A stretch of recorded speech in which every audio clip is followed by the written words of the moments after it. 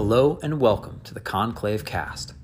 We are a group of writers who connect emerging fantasy authors with readers on the hunt for the next titan of the genre. Every few weeks, we will introduce a new world, a new tale, and a new author, so you can learn the story behind the story and meet the creator behind the pen. I'm your host, Tim Fasciola, and I hope you enjoy the show. Hello and welcome back to the Conclave Cast. I'm Tim Fasciola, and today SJ and I have a very exciting episode for you. Now, before we go any further, unless you want to personally experience the same type of betrayal and backstabbing that goes on into more, if you have not yet read, you need to leave now. Show yourself the door. Get out of here. Because today we have some serious spoilers on the agenda. And unlike the crew in Among Thieves, we're not trying to stab you in the back. We want you to read for yourselves. So learn it. There's a sell me on it. You can go listen to that. You can listen to the teaser talk. Then you are welcome back in. Until then, scram. Scram. Get out of here.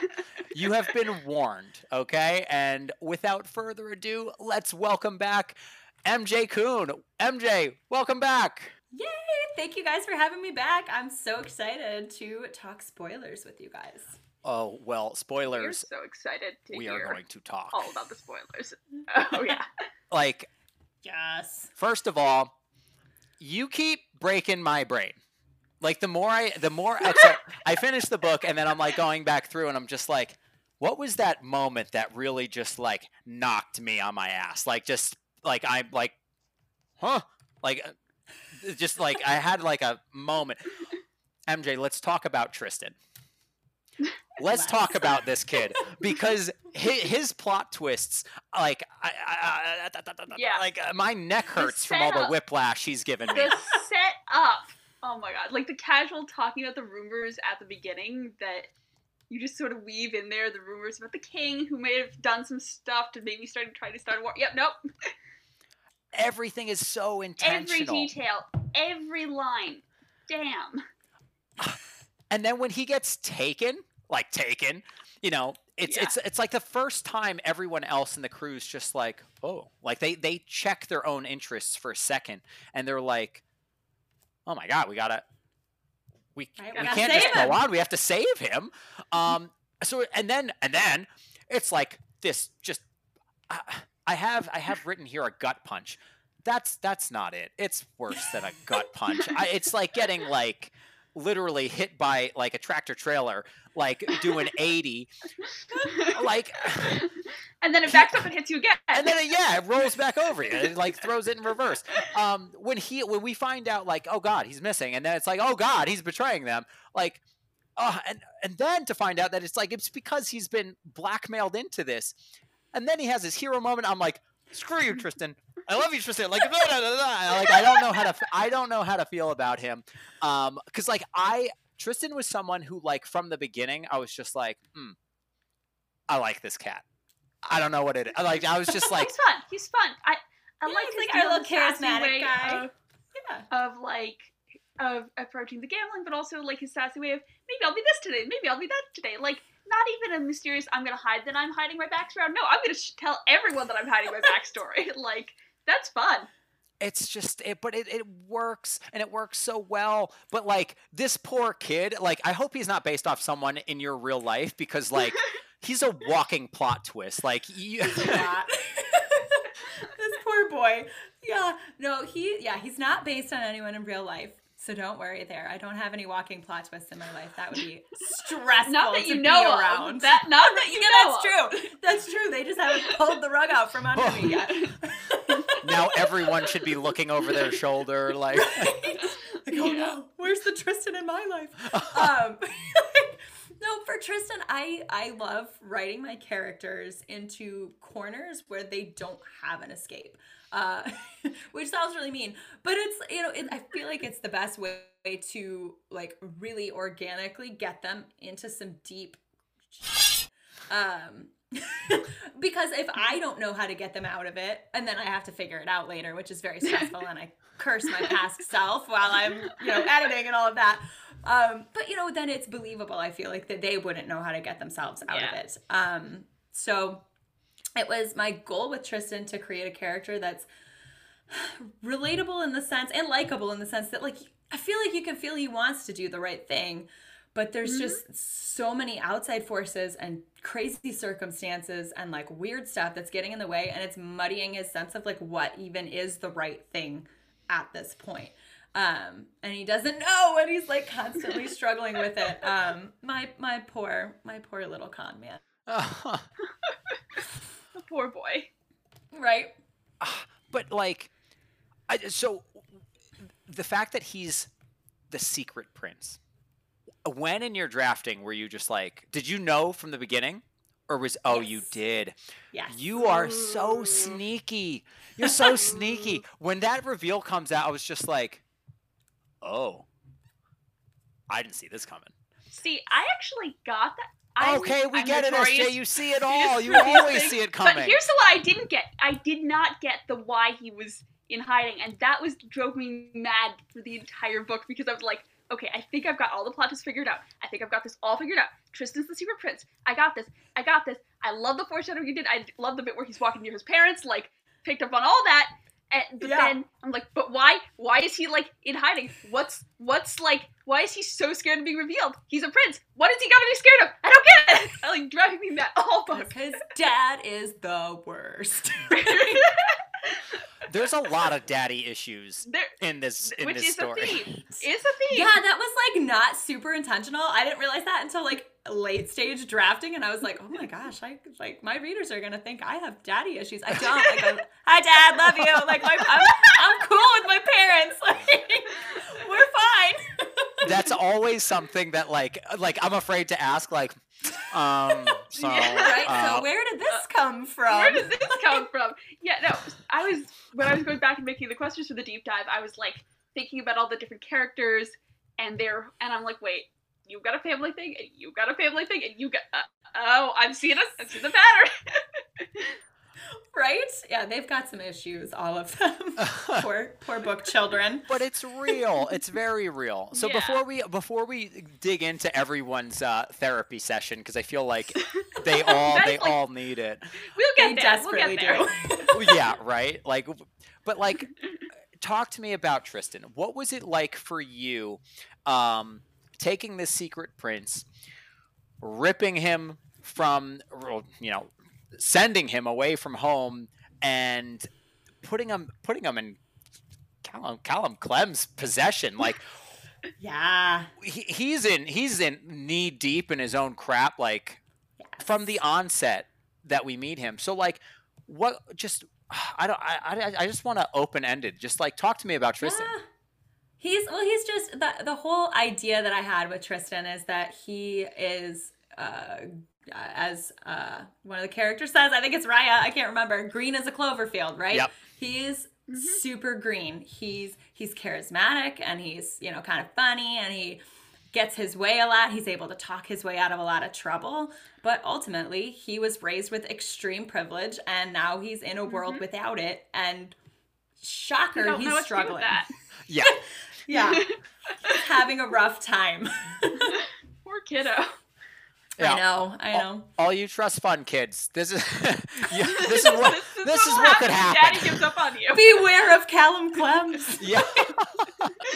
Oh, it's just so good though. Like I really love like the skills that he picks up along the way, and for someone so green, for someone who's like way in over his head, he handles himself well. And I think that's what I liked. Like I'm a plotter in my writing. I plot. I don't pants.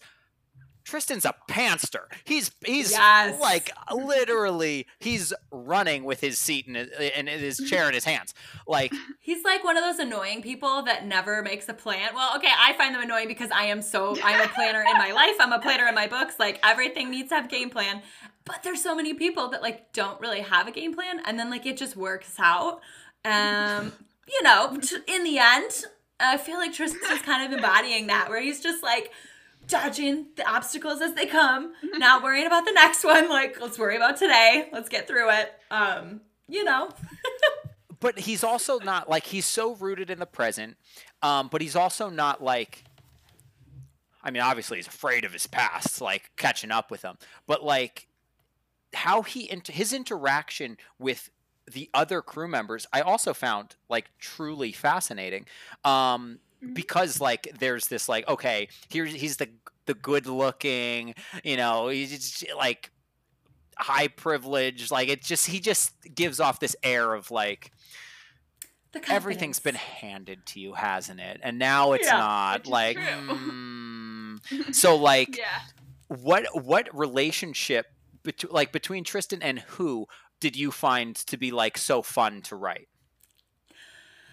My favorite pairing was Tristan and Raya, which is kind of why definitely see that. I give like a little like a half an unrequited romantic pairing to the two of them. Yes. Our poor little Tristan has a crush on Raya that will never be reciprocated. Too bad. Yeah, poor guy. Honestly, but I like that trend of just poor Tristan. Like, I know it's like just works. I swear I didn't mean to beat up on him so much, but wow. But the twist at the end where he does all this stuff that everyone does all this stuff to get like. To keep people from finding out his name, and then learns that Clem knew it the whole time. Damn. Yeah. Gut punch to the gut punch, again, right? The tractor trailer just backed up over him again. Right. Yeah, that was a hard scene. That whole scene when they're riding back to Kerouac and like that kind of smuggler's hold of that boat. I loved and hated writing that scene because I do love Tristan as much as I've, used him as a punching bag for this story. As much as you prove time and time again how much you hate him. That I don't, But it was really hard for me to write him realizing that he has just betrayed like really the only like actual family he's ever really known for nothing, Yeah. It's like, ugh. Oof. But like in his head at the time, he didn't have a choice. You can only make a decision with the, the cards you have in your hand at the time, right? And you didn't have those ones yet. No. Well, I want to touch on like this interaction with Raya. It's like the moment he realizes like Evelyn's alive, and he's like, "Oh, well, if she's alive, maybe Raya's alive." And then he thinks of like the look Raya gave him, and he's like, "And if she's alive, I'm dead." Like it's just like that moment. I was just like, "You know it, kid. You're done for." Like, right? Yeah. It goes from it's literally Raya's alive. Oh, Raya's alive. Raya's alive. Yeah. I love that. That was like such a real like it to like surmise Tristan in like one thought. I was just like, he's like I could feel his hope. His just like, yes, my treachery didn't like mean their deaths, but now it means my death. Right, exactly. But now they survived the treachery to come kill me. Yay! Like it's so it just got me. Like that really got me. Yeah. So but okay, so we briefly mentioned him, Callum Clem. Callum Clem is like in the teaser talk. He's the one that I was just like, how am I not gonna? Yeah, you just can't talk about it. You can't talk about him. He is the like we have the Guildmaster, right? But Callum Clem's the Guildmaster we don't know. He's like the mini Guildmaster, yes. Well, slash the larger one, yeah. I was say, like he's scarier in my eyes, especially we know him more as a person, and that just makes him. He's the snake. It's the devil you know and the devil you don't. And every time when they were like, and he's likely dead, I'm like, yeah. You're like, are you sure? And they were like, oh, he's in jail. Yeah, sure he is. I'm sure he's in jail. That's totally where he is right now. I was thinking, if he's in jail, he wants to be in jail. And if he wants to be in jail, what else does he have cooking? What move are we working on here? What else don't we know about this man? So like even knowing like, okay, there's something here. I didn't know what it was. I didn't know how it was going to work out. And like he's He's the snake of the Southern Wharf. He's the smartest guy in the room, regardless of what room he's in. And with his stupid chandelier. Yes. I thought that was so endearing. I loved a wild that. detail with his like suede shoes and his stupid chandelier, and I'm just that he's obsessed with. Why? Why does he light all those candles every day? Where does that come from? So I like to think of Callum Clem. So first of all, Callum Clem is hard to write because he's smarter than me. Like, I mean, there's no way to sugarcoat that. Like, he is smarter than I am. So trying to write things, and like especially writing the epilogue, which I'm in his head, writing from his perspective. I can't hide behind like, oh, he's pulling strings we don't know about. It's challenging. That chapter took me a long time to write, and it's only like 2 pages. It's not not even a long one. It's so dense, though.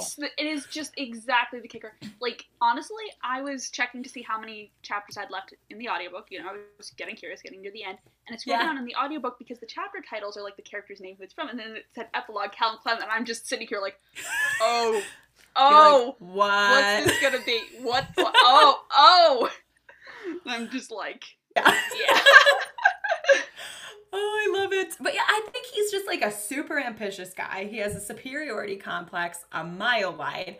And I think that's why I gave him those little touches of finery, right? Like, he's a little too big for his britches, kind of, right? Like, he's a climber.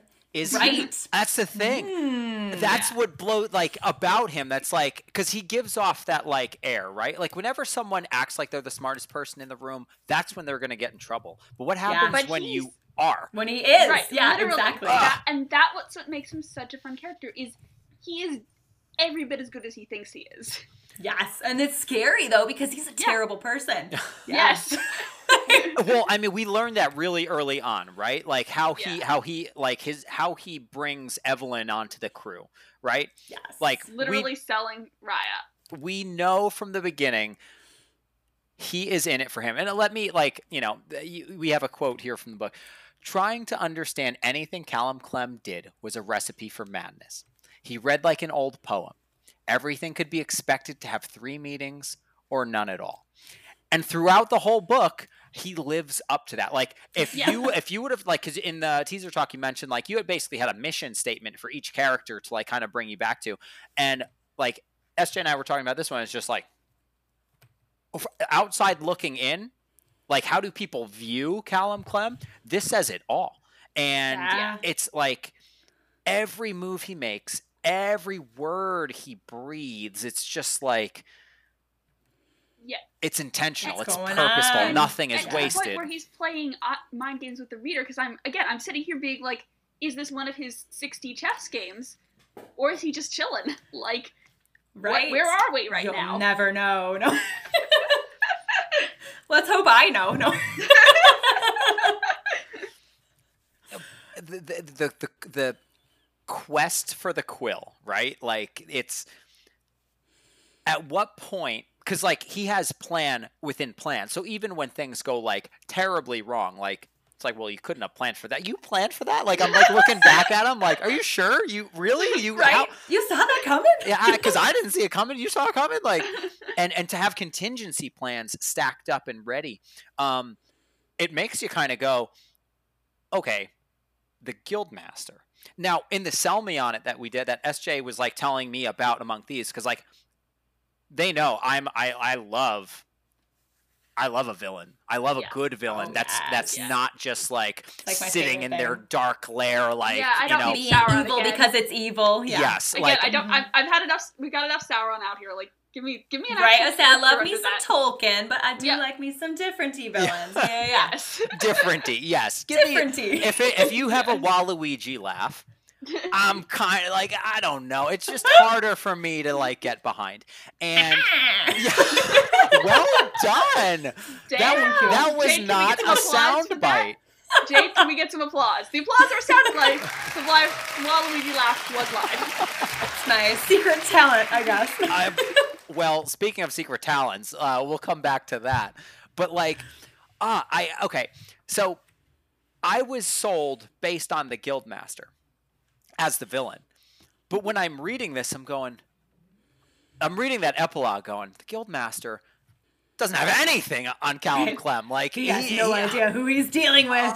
Yeah. No. Oh, he thinks he's tough going after Raya. He thinks he's tough with his like. Oh, you Little don't magic know. army. You Like, gonna you learn don't know. today. Like you're in trouble. Oh yeah. Callum Clem is the villain I didn't know I needed. But now the way book 1 ends, I'm just like, okay, book 2. Yeah, Book see, 2. This is what I was telling you in the song, because I kept being like, I can't tell you. I could just tell you that the Guildmaster role ain't gonna be the same in book 2. I can't tell you anything about it. I can just tell you I can't tell you why. Can't tell you why. Can't mention Count Blood. Nope. I'm just telling you it will be different. Right. But it you just don't have that power anymore. like going back to the teaser talk.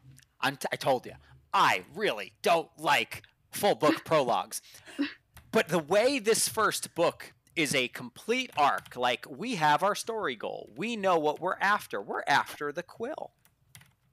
We got the quill. Yay! Oh, we got the quill. Did we though? Like that moment when that it's like red ink. That 3-letter word, I was just like, oh. This isn't it. Oh. Yeah, I was same. I was like, okay. That whole last encounter, I'm like, okay, where's Clem? What's the plan? Where's the double cross? Like, looking for it. And we get the ink, and I'm like, there it is. Oh dear. oh no. Oh no. Oh no. Houston, we have a problem. Right. When it's like it's such a great victory for it's like and it's the defining thing that really cements Evelyn and Raya together, right? Like this is their this is their choice. They're choosing now to do this not just on their own, but together. And like Evelyn casting off her, real crappy family situation. Yeah. Because cringe. Like it just that one we're gonna talk about that because that one hurts. Like because that one's real. Oh yeah. But I'm short circuiting because it's like that moment, which is so powerful for the two of them, is also a complete and utter lie. Victory. Yup. Total Pyrrhic victory. Like you're welcome.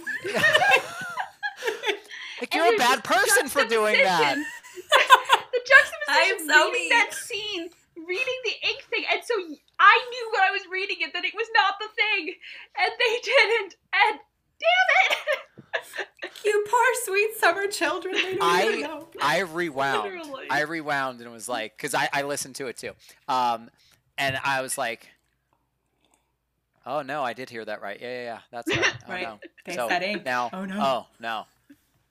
Like I'm like, oh, like I swallowed my fist at one point. I was just like, oh, that's not gonna be good when that comes out of the wash. Like that's starts messaging me that ending. Yeah.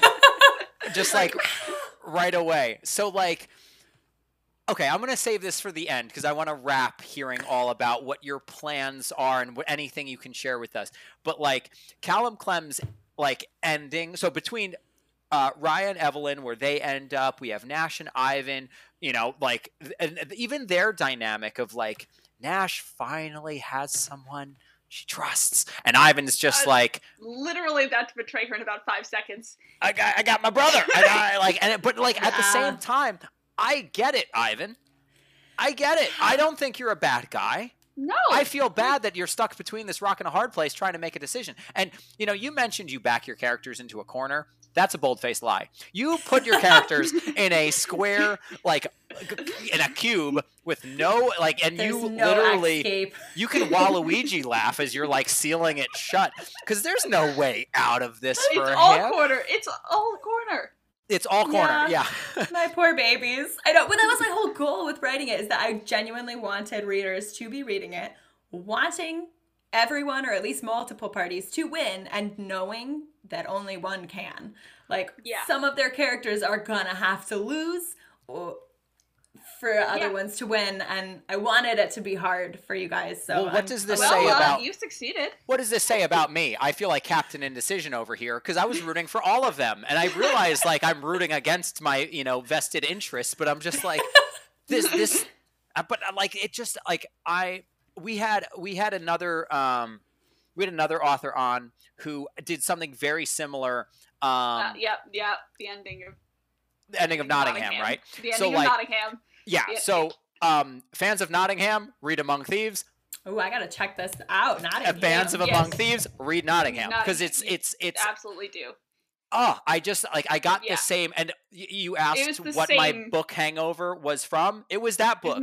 So like these two, it's the same thing where you hit the ending and the multiple characters and they're on opposite sides now and you want it to work and it's physically impossible and then you just like, nope.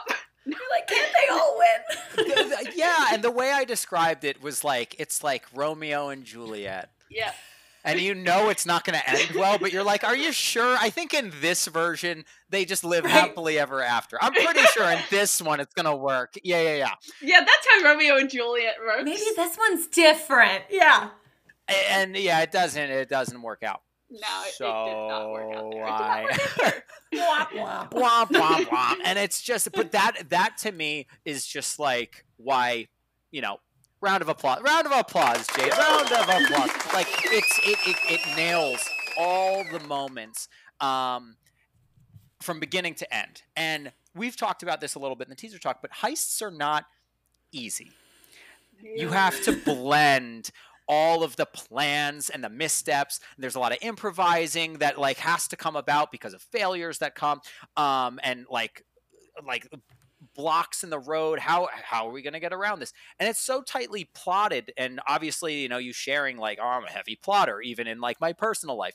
That makes sense because you could not have pulled this together the way you did. But like the way you balance success with failure, like, because if the characters are just succeeding all the time, it makes your villain kind of look like, it makes your guild master, your puppet master, like, well, I guess he's not that good at what he does. Are you scared of this guy? Yeah. I'm pretty sure that's like a checkers master. Yeah. right. Who put this guy in charge? But not at all. Like you balanced it so well. And you didn't sacrifice the character development in the process. So how did you do it? Did you say like, okay, I have characters and here are my characters and here's their emotional moments and here's what I want to like really bring out? Or did you have a plot that and like the heist itself and you were just like, okay, I'm going to fit these characters into this. And I know as a plotter, no matter how plotty you do, our characters say like, hey, you see that wheel over there at the front of the ship? I want to take it for a spin and I want to see what happens. Right. And you know what? I see you angled the sail this way, but I just actually set it on fire. So let's see where this goes. About it? So like again, like Nash at the beginning, you think you're getting the characters all on this boat, and then the characters are like, what if we get kicked off this boat? And then what if we steal this other boat? And what if we just leave our mastermind on shore? Yeah, let's give that for a spin and see how that goes for you. Right, yeah, it's gonna work out great. I see no problems with this. No problem here. I'm fine. Yeah, it's all good. The on fire dog. This is fine. Right? Oh yeah, the on fire dog. I built the heist completely around the emotional moments for the characters. So like I knew obviously like my whole point going in was to write a heist where everyone is betraying each other. That was like the fun part for me. So I built the mechanics and the steps and the details of the heist all the way around that. And I rewrote. Oh my goodness, I got my face in my hands right now. I rewrote the whole heist, every bit of it, all the mechanics, probably a dozen times. Wow. Before I got the right sequence of events that I felt like hit how I wanted them to. But in every single iteration, Tristan betrays them. Evelyn chooses to do something to save Raya. Raya hesitates before doing her betrayal. Ivan decides to save them, and Nash refuses to leave without the team. Every iteration had those emotional beats. So that's, I'm like, I definitely built it around that. And the mechanics would just kind of come when I looked at, the pieces I had on the board when I set up the Guildmaster's Island setting. Yeah. Sure. And that's so interesting because, like, I can imagine, you have, like, okay, I always like boil it down to whys. Why does this need to happen this way? And once you have the whys kind of planned out, you can be like, okay, well, I can make this happen this way or this happen that way, depending on what works in the scene. But like, this is necessary. And I think it's so cool that you went into it with like 12 different ways I can do this, but the characters are always, this is how it's gonna go. And I bet that goes back to you interviewing your characters, like you talked about Right? in the teaser talk. Yeah. Which I think is such a fascinating thing. And I had mentioned like you should have a trivia. So like what like I almost feel like we should set up another. Okay, this is what we're gonna do. You've heard it here first. We're gonna bring you back on the show. We're going to do it live, and we're going to tell all your readers, and we're going to have a live trivia session and That would see. be so fun. Right, we could do this. We could pull this off. We could do totally. I'm like looking over my shoulder for approval from Right, like, oh, can we do this? us. Like, we're Literally. like, Yep. Nope. Mom, is this gonna work? Is this okay? Right, can we do this? Hey Jane, you good with this? Well, right. let's see if we can make that happen, because I think that would be that so would be much so fun. That would be super fun. Because That would be so cool. all this work that you did interviewing them, how deeply fleshed out they are, like, We want that. yeah, that one of can't the die most- in a journal No, and under your desk. One of my favorite lines from one of my favorite fantasy books ever is just this line about how every author has some secrets between them and the character that like doesn't make it into the book, but the author does. I want that. I want that stuff. I don't want that to be secret. I want to know that stuff. So for You're like, I example, want to be on all the secrets. It might be it. I'm I really love curious now that you mentioned all these different versions of the heist. Could you tell us just something different from one of the ones that didn't make it? And I'm really curious, like. Tell us about one of the other ones. I have to think back. Probably the biggest change I made, and this was actually a suggestion from my agent. Shout out Abby, they're the best. But I initially did not have Tristan getting abducted and taken. Initially, he just kind of went missing, and it was way more obvious and way less compelling. And then like pretty early on in the process, my agent was like, we need something more concrete here. Like we need a better reason for this guy to be missing, because like these characters are too smart. They're not going to buy that he's just off somewhere. And I was like, that's valid. I was being lazy. And then so I changed it up there. When you're this close to it, and I have my face against my hand against my face, like when you're that close to it, it's hard to see all those details. So like It is. But it's so that's why interesting. second opinions are so important. That's I will scream the approval of beta readers and stuff like that till I'm blue in the face, because people catch stuff that I'm like, oh God, you're right. That really doesn't work. Why didn't I see this before? Right, exactly. Like theoretically, I should know more about this than anyone, but like you don't, right? When you Sure. are that close up to it, you miss stuff. So here's my question: in all the iterations, was the quill always in the same place?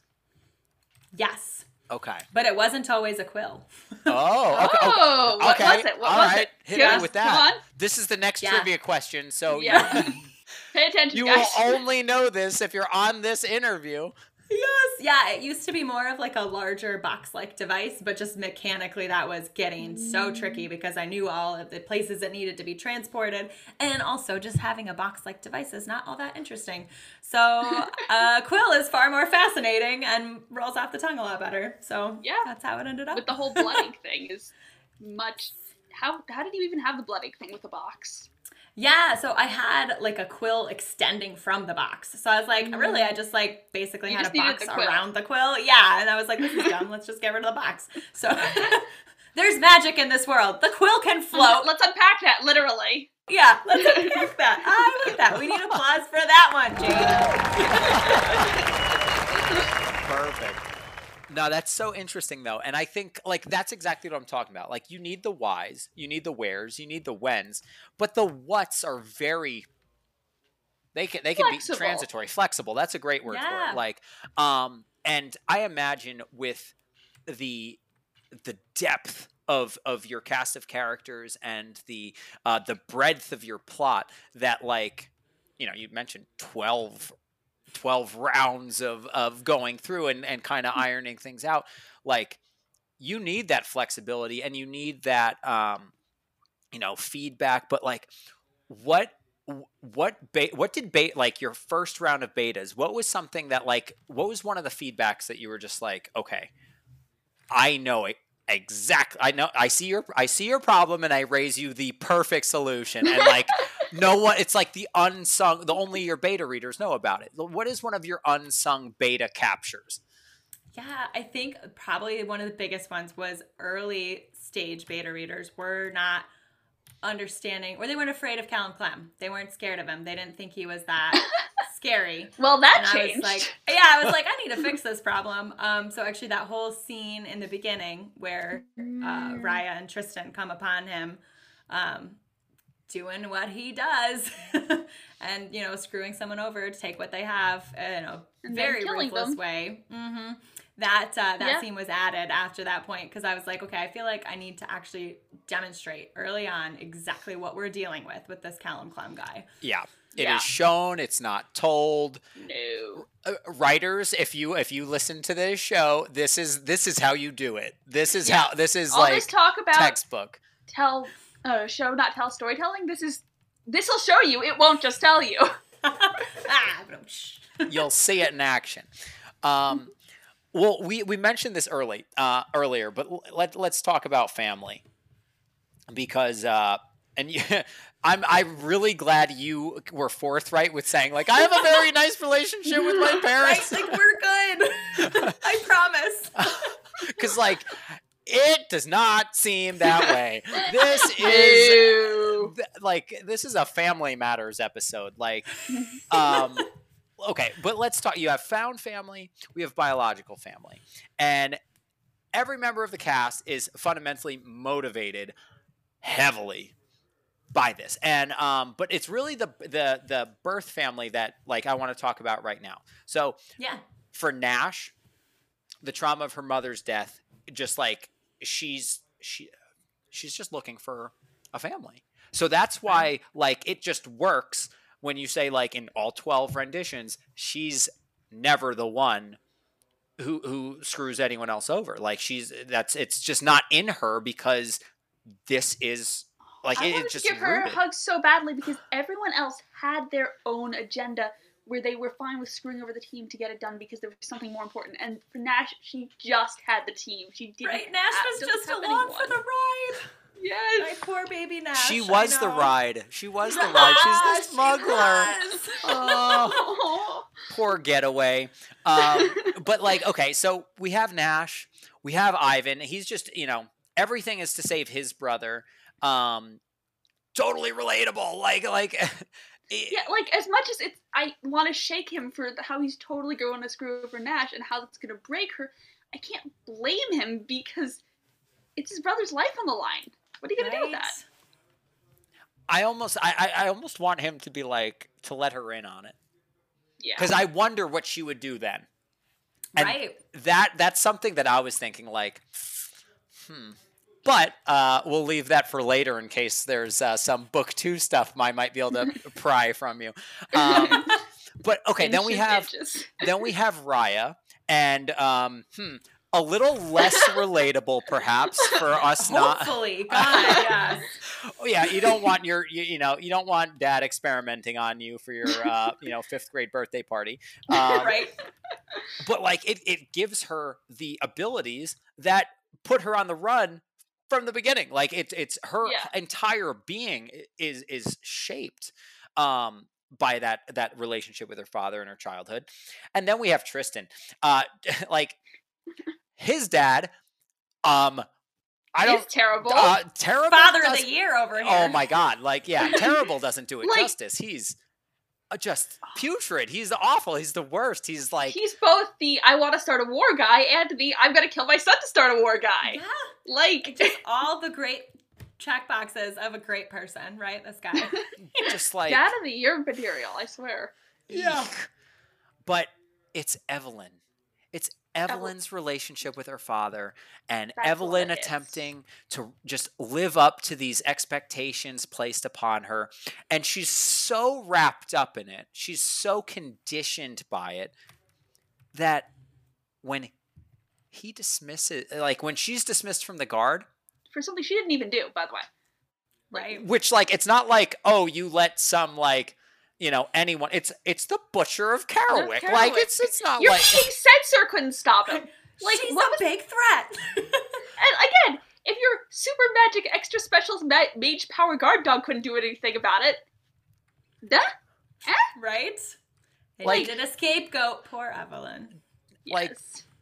come on, throw her a bone. She's like, and her motivations, her intentions, she's like, I probably, like, of all the characters, she was the one that I related to the most, and it was her point of views that like just really sucked me in.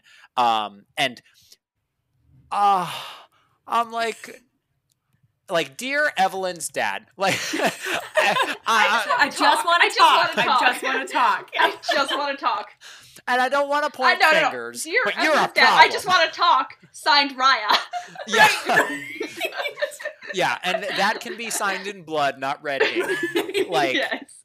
this is a his promise. Yeah. But like the way she's so conditioned to seek his approval, That when he kicks her out, she's like, she thinks he's legit in doing that. She thinks he's doing the right thing by throwing her away. Right. Poor Evelyn. So Poor- brainwashed. so what do you want us poor readers, like, yeah, us heartbroken readers, what do you want us to take away from her story, considering like this you know, this dichotomy between family obligation and actually familial love? Right. Yeah, so I reject the idea that a person needs to be unflinchingly loyal to their birth family, regardless of circumstance. And I know that's like some people don't agree with that, and that's totally fine. But just like personally, I am a believer that if something is really unhealthy for you, as Evelyn's relationship with her father is, then, you know, you can choose your own family. You know? Yeah, I agree with that 100%. Right. And like Evelyn's father treats her as a commodity for her entire life. And I feel like Evelyn coming to the realization that that's not okay is a big moment that I wanted to bring across to readers. And I'm hoping to get across to folks that like your upbringing doesn't have to dictate your emotional future.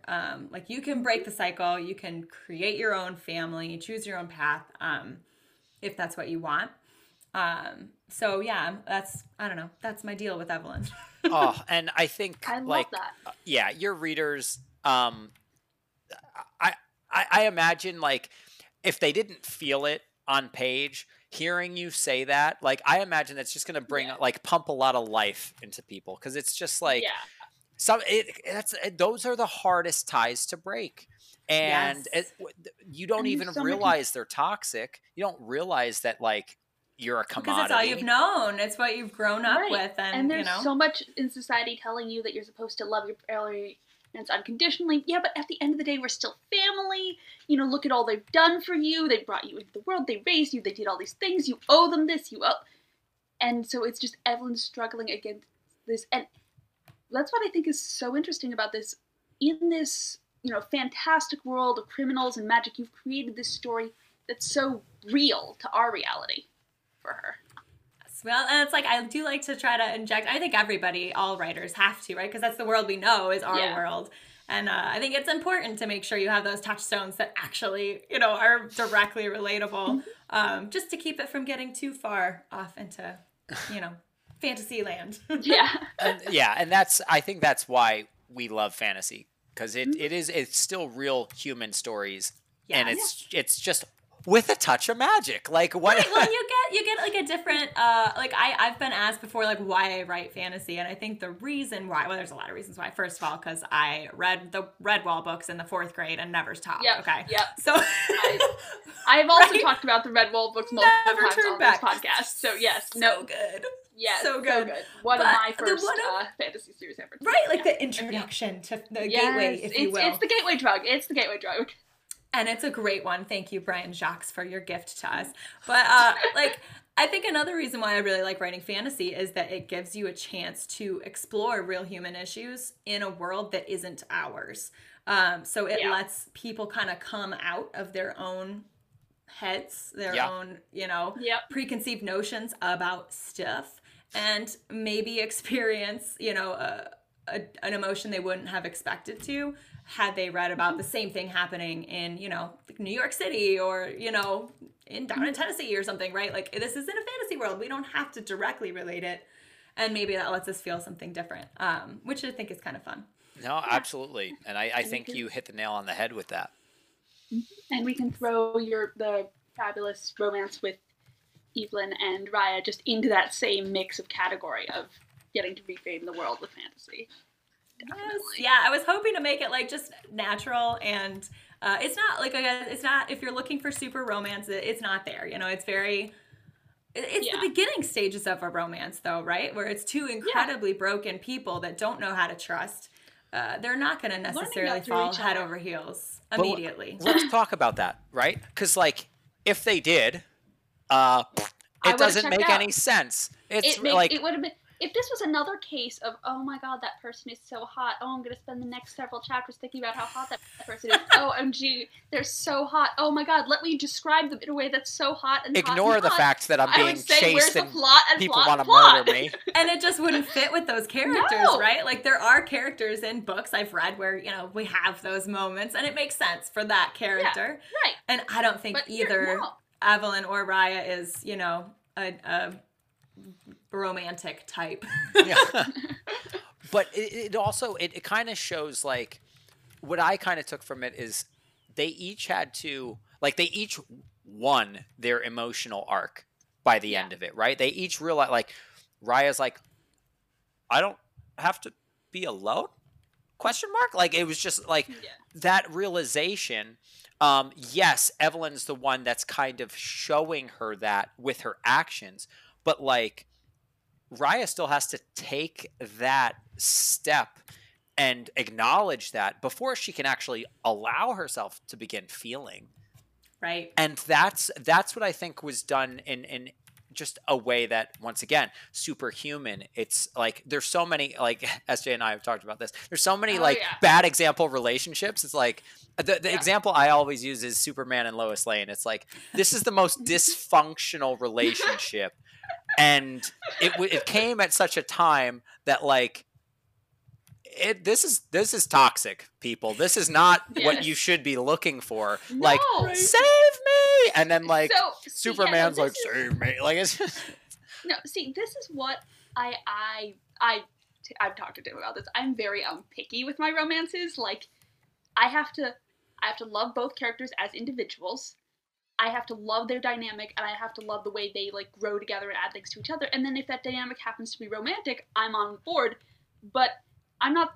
I need all of those other things, and that's one thing I just love, because it's about these two people growing together, and it happens to be a romance, and I love that for them. But it's not about the fact that you've read, okay, insert romance here. Right. Yes, yeah, it's not about the fact that they're maybe falling for each other. It's the fact that they're maybe discovering that they even have the emotional space to fall for someone, that they even can do that, right? Yeah. 100%. And it's the internal realization that really struck home. And this found family crew, like, it was always a ticking time bomb. Like, that's what did me in the whole time, because on one hand, I'm over here watching them become a found family, and, like, Tristan's, like, the lovable kid who's bonding all together, and you have that really fun scene with the cheating dice on the boat where everyone has their rigged dice. That was just excellent. Like, you just walk around with a loaded dice, and everyone's like, yeah. And then Nash has 2 sets. Like, you want an extra one? Yeah, no, that was great. And I'm just over here falling in love with this found family, and I'm like, oh, this is gonna end terribly. Right. Train wreck coming. Yeah, that was super hard for me to balance, because I love the found family trope in stuff. It's like one of my favorite things in fiction. I could tell, and it was in a there. good way. Yes. Good. But it's like, in this particular found family, all of the characters are so fundamentally scarred. they all have so much trouble, except for maybe poor Nash, but even Nash, right? Like she comes into it not as necessarily a lone wolf, but she wasn't as badly damaged at the beginning of the book. Yeah, just does it to her. Just gets damaged. Yeah. Sorry, Nash. But like, you know, when her crew turns on her, now suddenly she's left kind of without a safety net. She doesn't know. She is left adrift, literally, and doesn't know, you know, who to trust or if she can trust. And I think that like human nature causes people in general to want to connect, like as a general rule. Definitely. But these characters have all been so broken for so long that they are going to resist that urge. Like it's a push and pull. They're not going to learn to trust each other overnight, and yet they're still drawn to each other. So I thought it was, honestly, I had a really good time writing it. I thought it was, I hope it worked out how I hope it did. It did. But yeah, I just was trying to make it more like realistic for if characters that have this much baggage are trying to trust each other. And then also they have their secrets. Yeah. They're not going to just come out and say, okay, guys, I have a problem. I'm going to betray you guys because of this, but I love you so much now. You know, I don't believe that would be organic to the characters. That would not be organic. As nice as it would have been. No, it just like you play that like fine line so well. Like you draw us into this found family, yet you like the fuse is burning. Like we're just like waiting for it to blow apart. And like I don't know. I once again, because like this is book 1, so all these characters are still with us. So like we have some separation, but some togetherness at the same time. We have some diverging motivations that are directly against one another. We have poor Tristan.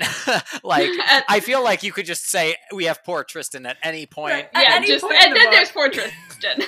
I'm beginning to wonder if it's at any point in the season for the poor, like in the series. It's just like does it ever? Like I feel like he's just like, does it ever get better? Right. And he's like looking out of the page. MJ, is it ever going to get better? Stop it. Yeah. Sorry, Tristan. He just feels like such a puppy to me. Like poor kicked puppy. Oh. He is though. Well, we're at that point in the show that your readers have been listening to, and they're just like waiting. This is what they want. This is what everyone wants to know. What can you give us? What can you give us? Where's book 2 at? What can you share? What's a time, like anything that you have? Any information. So, you know how publishing is. I can share very little Yes. about anything, which is super fun.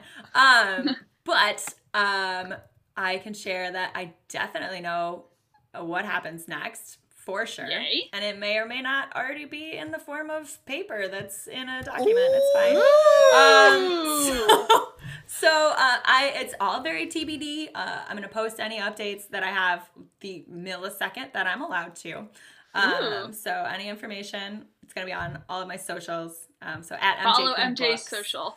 Yeah, right. MJ Kuhn Books, all smashed together. So Twitter, TikTok, Instagram, Facebook. I'm a good little millennial with all of them. All the links will be in the description from this video. So if you want, you can just go right down to the description and just hit follow. Yeah. Right? If you're not following, start following, because we need to know. We need to know when this. But this book 2's. We need the information.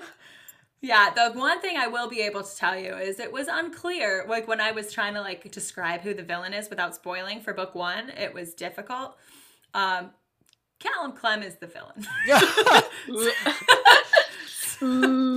Here's my surprised face. Like, oh no way! I didn't see that coming. Like, but, I feel like the epilogue gives that away. But it's such a great seed. Epilogue. It's such a great seed, and that like. That's what made me go like, okay, this book 1 ride was great, but it's also short. I want more. If I'm going to be a fanboy about it, I need, that was like. Multiple stories. Yes. So like, do you have a vision for how many stories are going to be in this series?